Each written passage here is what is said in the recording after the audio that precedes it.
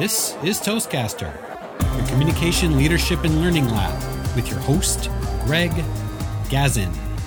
Episode 140, Grantasms, making communication fun and great again, with our guest, Grant Crowell.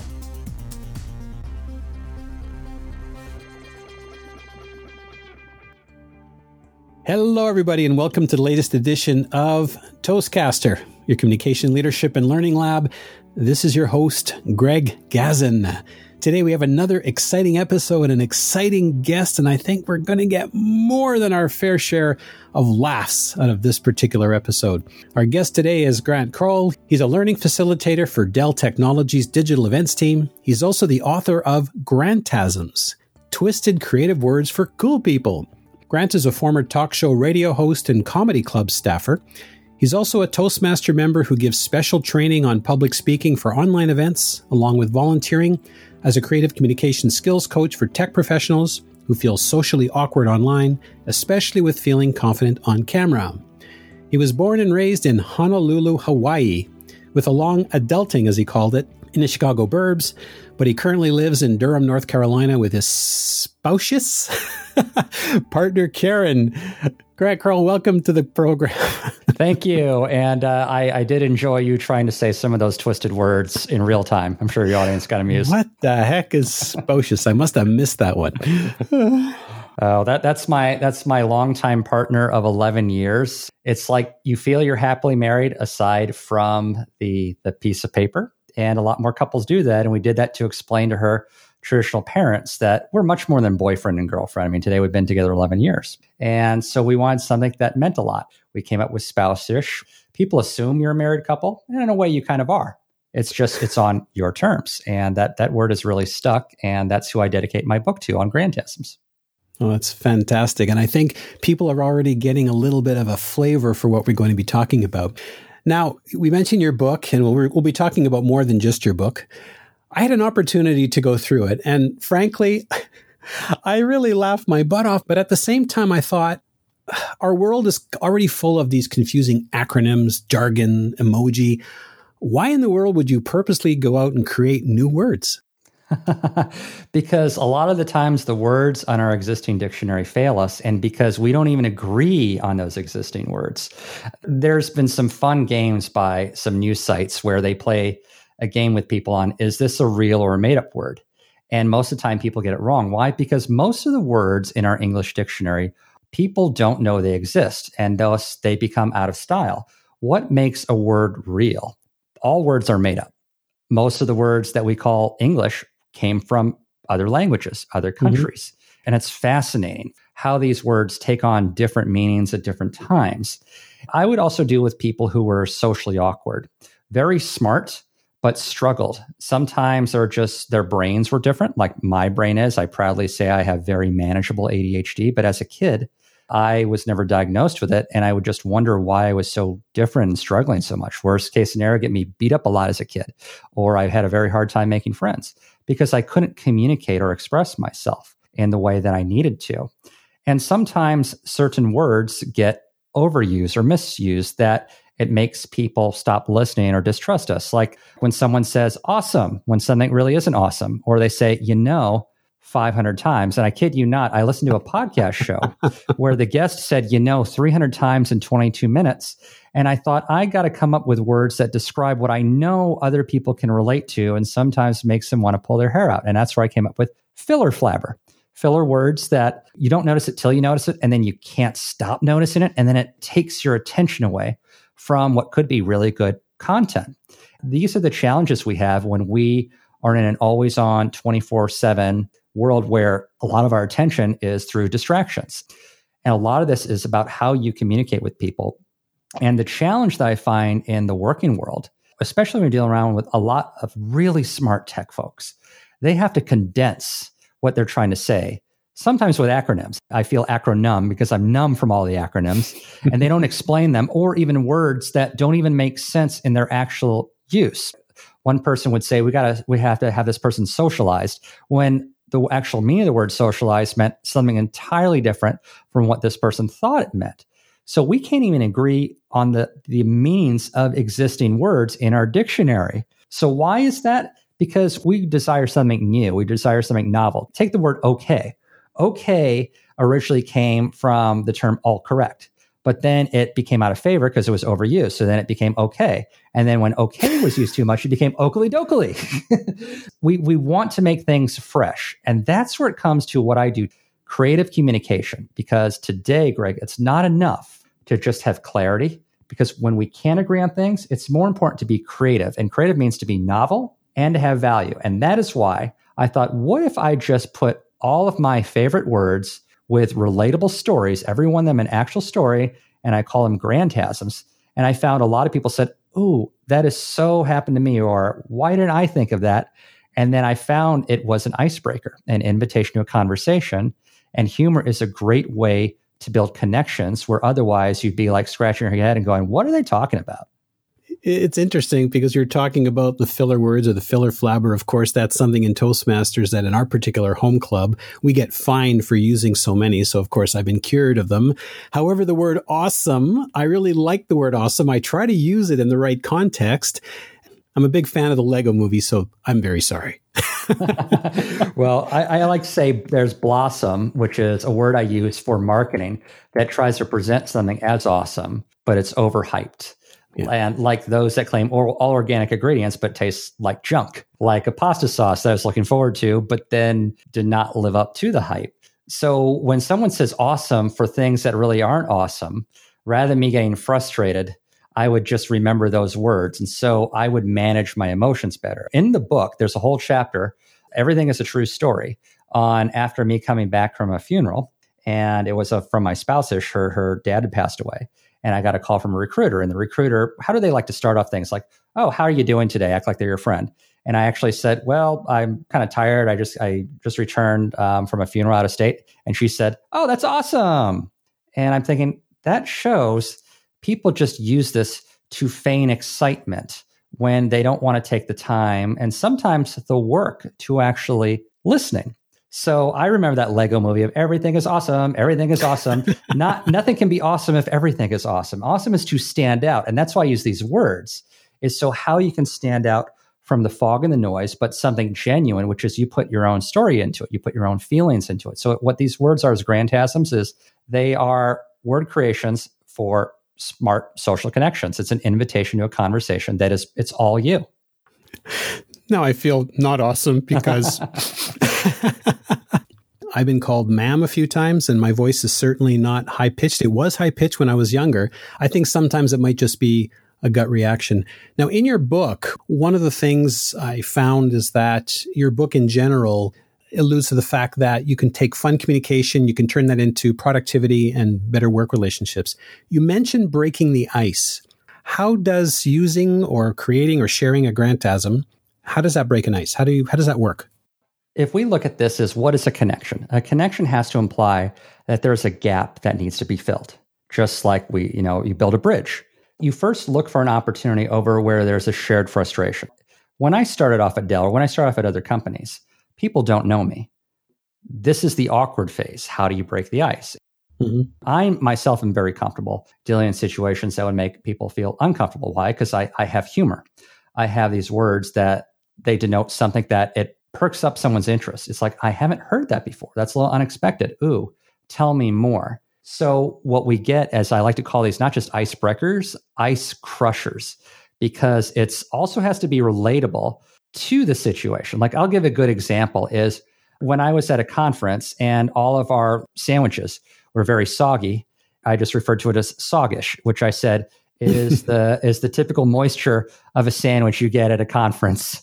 And other people could relate. And someone posted that on Instagram with their actual sandwich. So someone else did something creative. I started up a conversation and then we went out to lunch afterwards someplace else. So a networking experience happened. I'll give you another example. When I worked at a place where the internet would keep going out and we were under deadline, and one person who was next to me was starting swearing, getting angry, losing his temper. And I just simply said, well, I guess we don't have an internet. We have an internot. And so the next time it happened, he laughed and he did not lose his cool. One more really good example is someone who worked in social media they were really frustrated that they'd get all these LinkedIn connection requests and people who just wanted to spam them, and looked at social media, these people, salespeople, as a way that social media to them was just access and not building a relationship. It got this person off their game. She took it out on someone because she was so frustrated because it was part of her job. So I helped with some humor to give perspective. And I said, yeah, I can't stand LinkedIn greats either.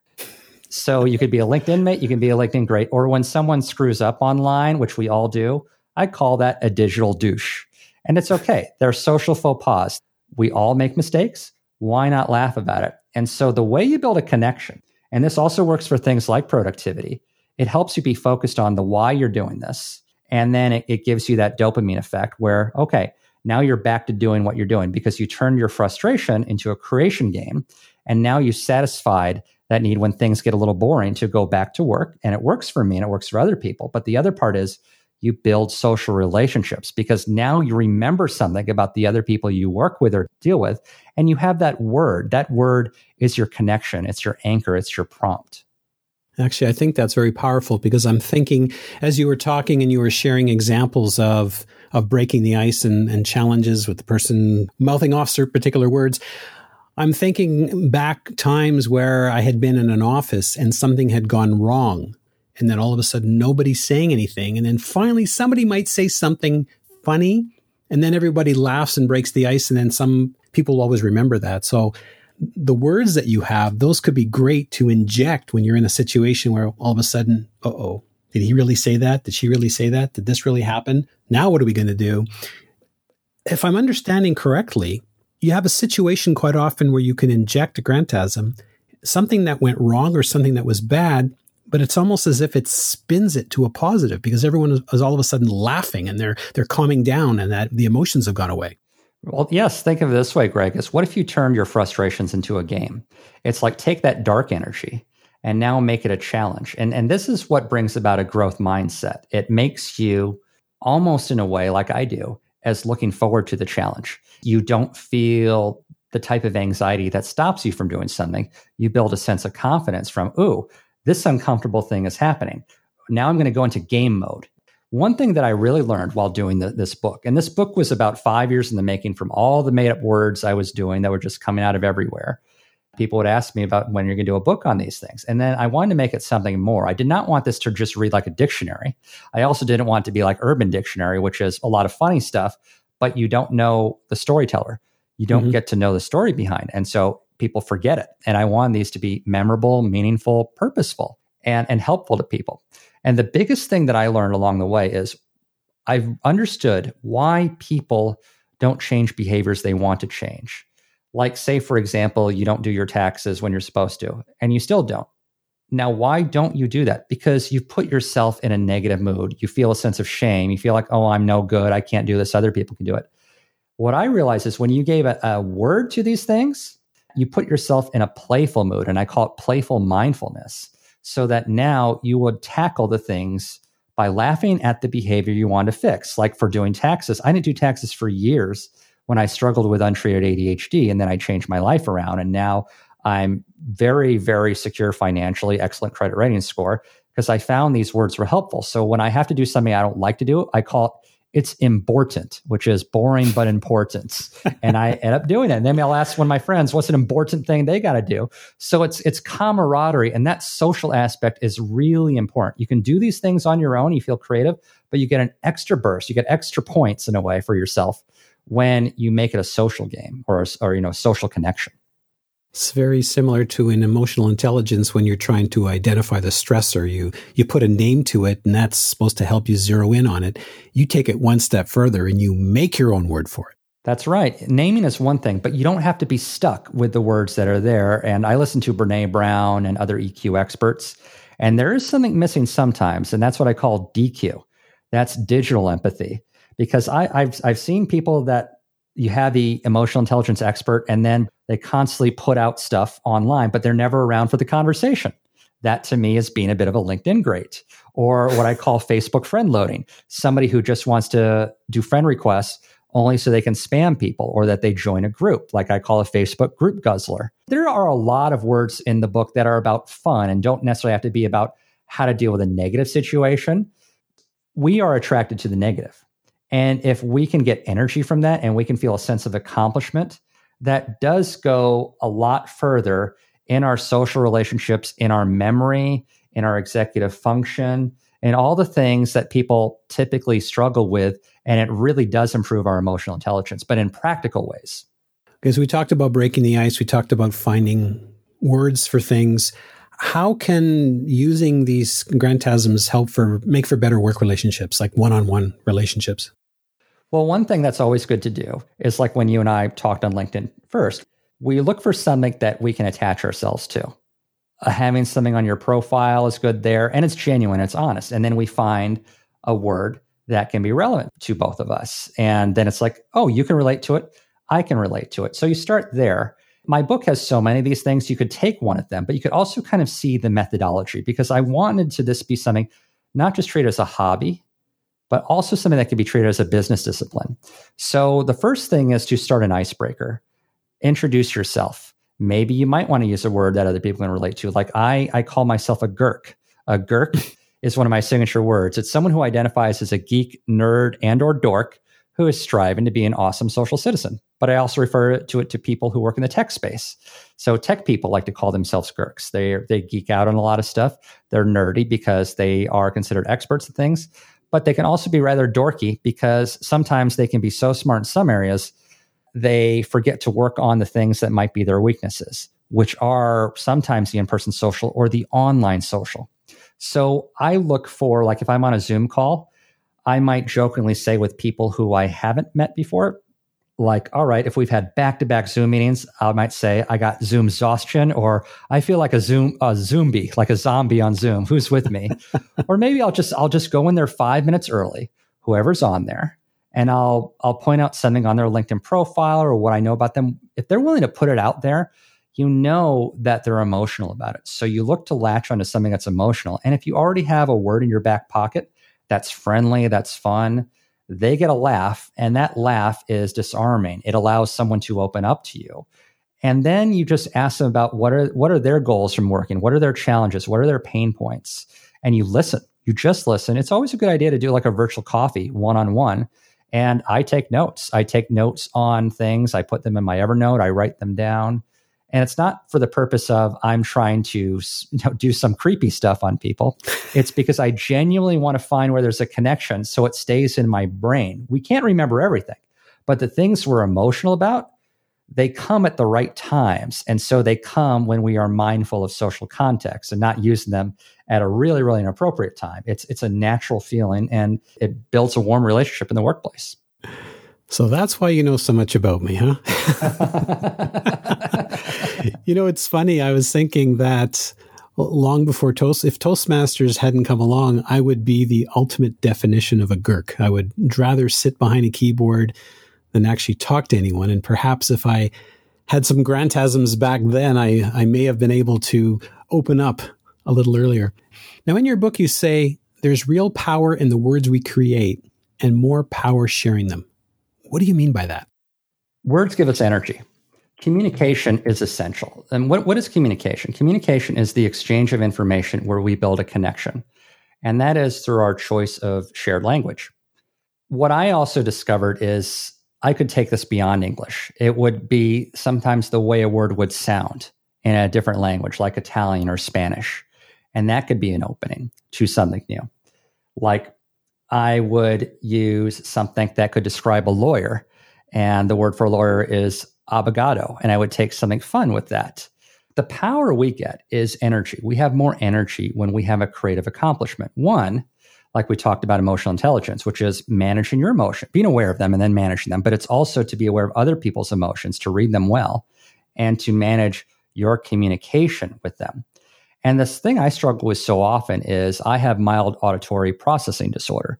So on top of my ADHD, which would make me highly distractible as a kid, now I'm not hearing the same things, but I could also hear the opposite thing between two choices. So that gave me a lot of problems. So I felt very powerless as a kid, and I struggled a lot.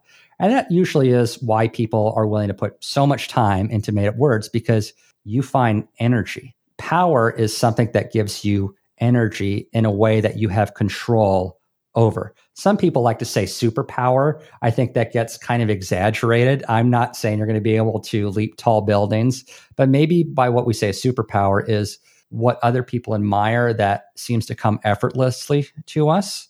And if other people can admire that and there's value in it and it gives you energy and it puts you in a good space and you're able to measure that in your day to day, then words are very powerful. We are judged by the choice of words that we use. And it does get really tough when sometimes you're in the public space, when some people might have an agenda and want to take certain things out of context. That happens. That's why I use these words, because they're new. And it's very hard to take words out of context that are new because it allows so much for interpretation. They are designed for more than one interpretation. When I come up with these words, it's more fun for me to hear what other people think are the meanings of those words, and you can make it into a game. You don't have to go by the definitions that I use.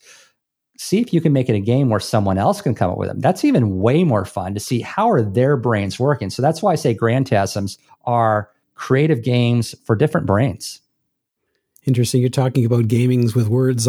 Sometimes in Toastmasters, we have table topics, of course. For those of you who are not Toastmasters, it's where there is a theme of the day and you're asked to answer a question and you have 2 minutes. What we'll do is we will go into the dictionary and we will pick out a word. Chances are nobody knows what it means.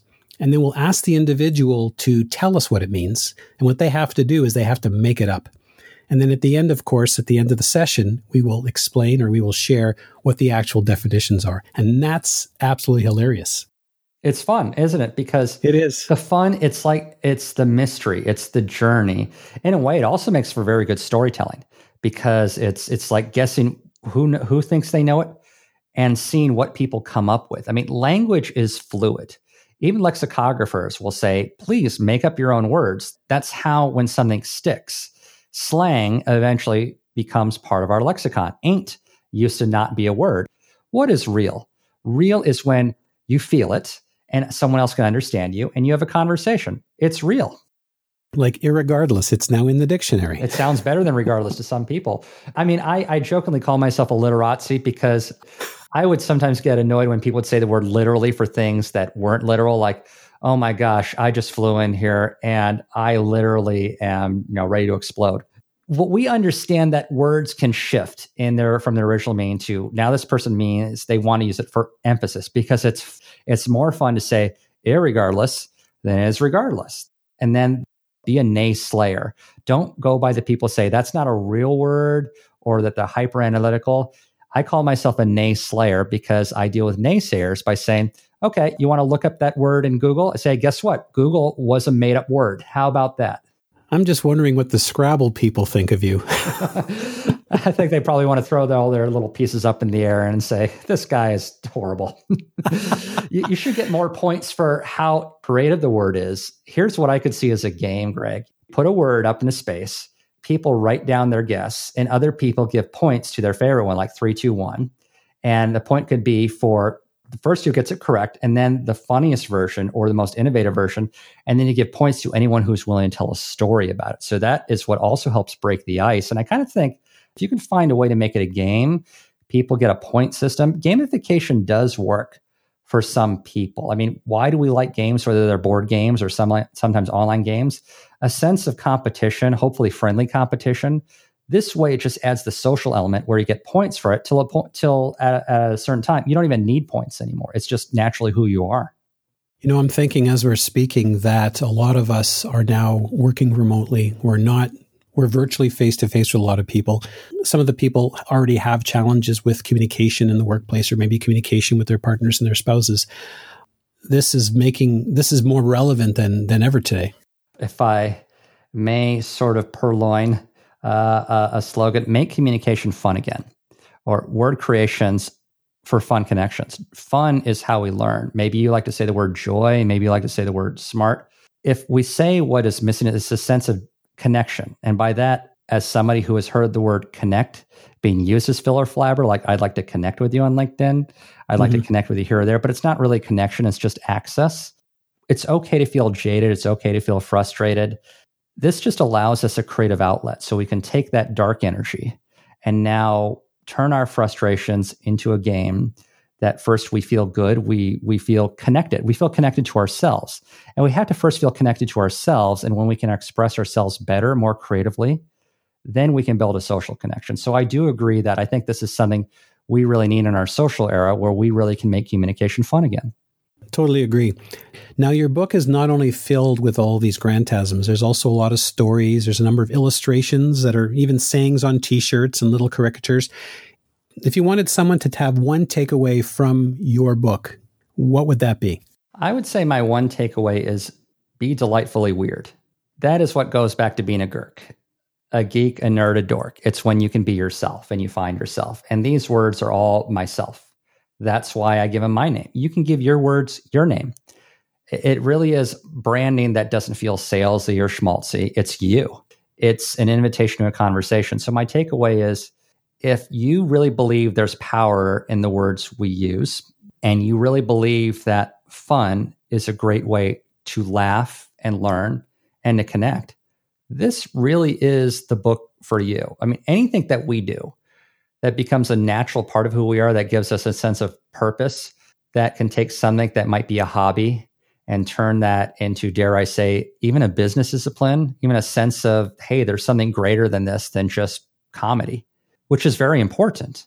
But the idea of, I did this because I'm proud to be weird. But I also did this, and it gave me the thought of, I know when to be weird, but I also know when to blend in. I know when to be a geek. I know when to be typical. I know, like, Superman could not be Superman without Clark Kent. And Clark Kent was as much of a superhero because he knew when to blend in. This, I think, gives you a sense of purpose, of placement, a sense of self, a sense of identity. It's where you take what makes you weird and you turn into something that makes you connected with possibly everyone. So if people want to share their grantasms with you, or if they want to reach you, what's the best way for them to do that? Well, I am on LinkedIn. And while I'm also available on Facebook, I typically do it more for personal stuff. So what I am going to be doing is create a new YouTube channel called Gurks at Work, which is creative communication skills for tech pros, geeks, nerds, and dorks welcome, or creative games for different brains. Sometimes I even forget what my titles are. Reach out to me and let me know if you have a favorite word or something you're curious about. This is what gives me, and I'm from Hawaii, mana. It gives me power. It gives me energy. It gives me a sense of community. And as you can probably tell, as Greg already knows, I talk a lot. There won't be much silence when we have a chat. I promise you that. My two favorite words are schizophrenia and whiteout. Oh, good. And if you want to know what they mean, you'll have to check out the book. Please do, on Amazon, paperback and ebook. Grant Kroll, it's been fun and an absolute pleasure. Thank you so much, Greg. It's been really enjoyable for me too. You keep on keeping on. Let's have fun. Once again, this is Greg Gazin. We appreciate you tuning in. Now, I'm not sure how you joined us, whether you joined us directly through Toastcaster.com or iTunes, but either way, you can pick up the podcasts there. If you really enjoyed the podcast, we'd really appreciate if you took a moment to leave us some feedback on iTunes, because it really helps with our ratings. Plus, also feel free to drop us a line. Tell us what types of things you're interested in, what your Toastmaster specialty is, or what kinds of things you like to speak about. And perhaps maybe we'll even have you on the show. This is Greg Gazin. Till the next time. This episode was sponsored by Corey Outsmarts the Butterflies, a new book by Greg Gazin, geared to ages 8 to 80. Whether you want to improve your speaking skills or build your confidence, this short read is suitable for all ages. It's available at outsmartingthebutterflies.com.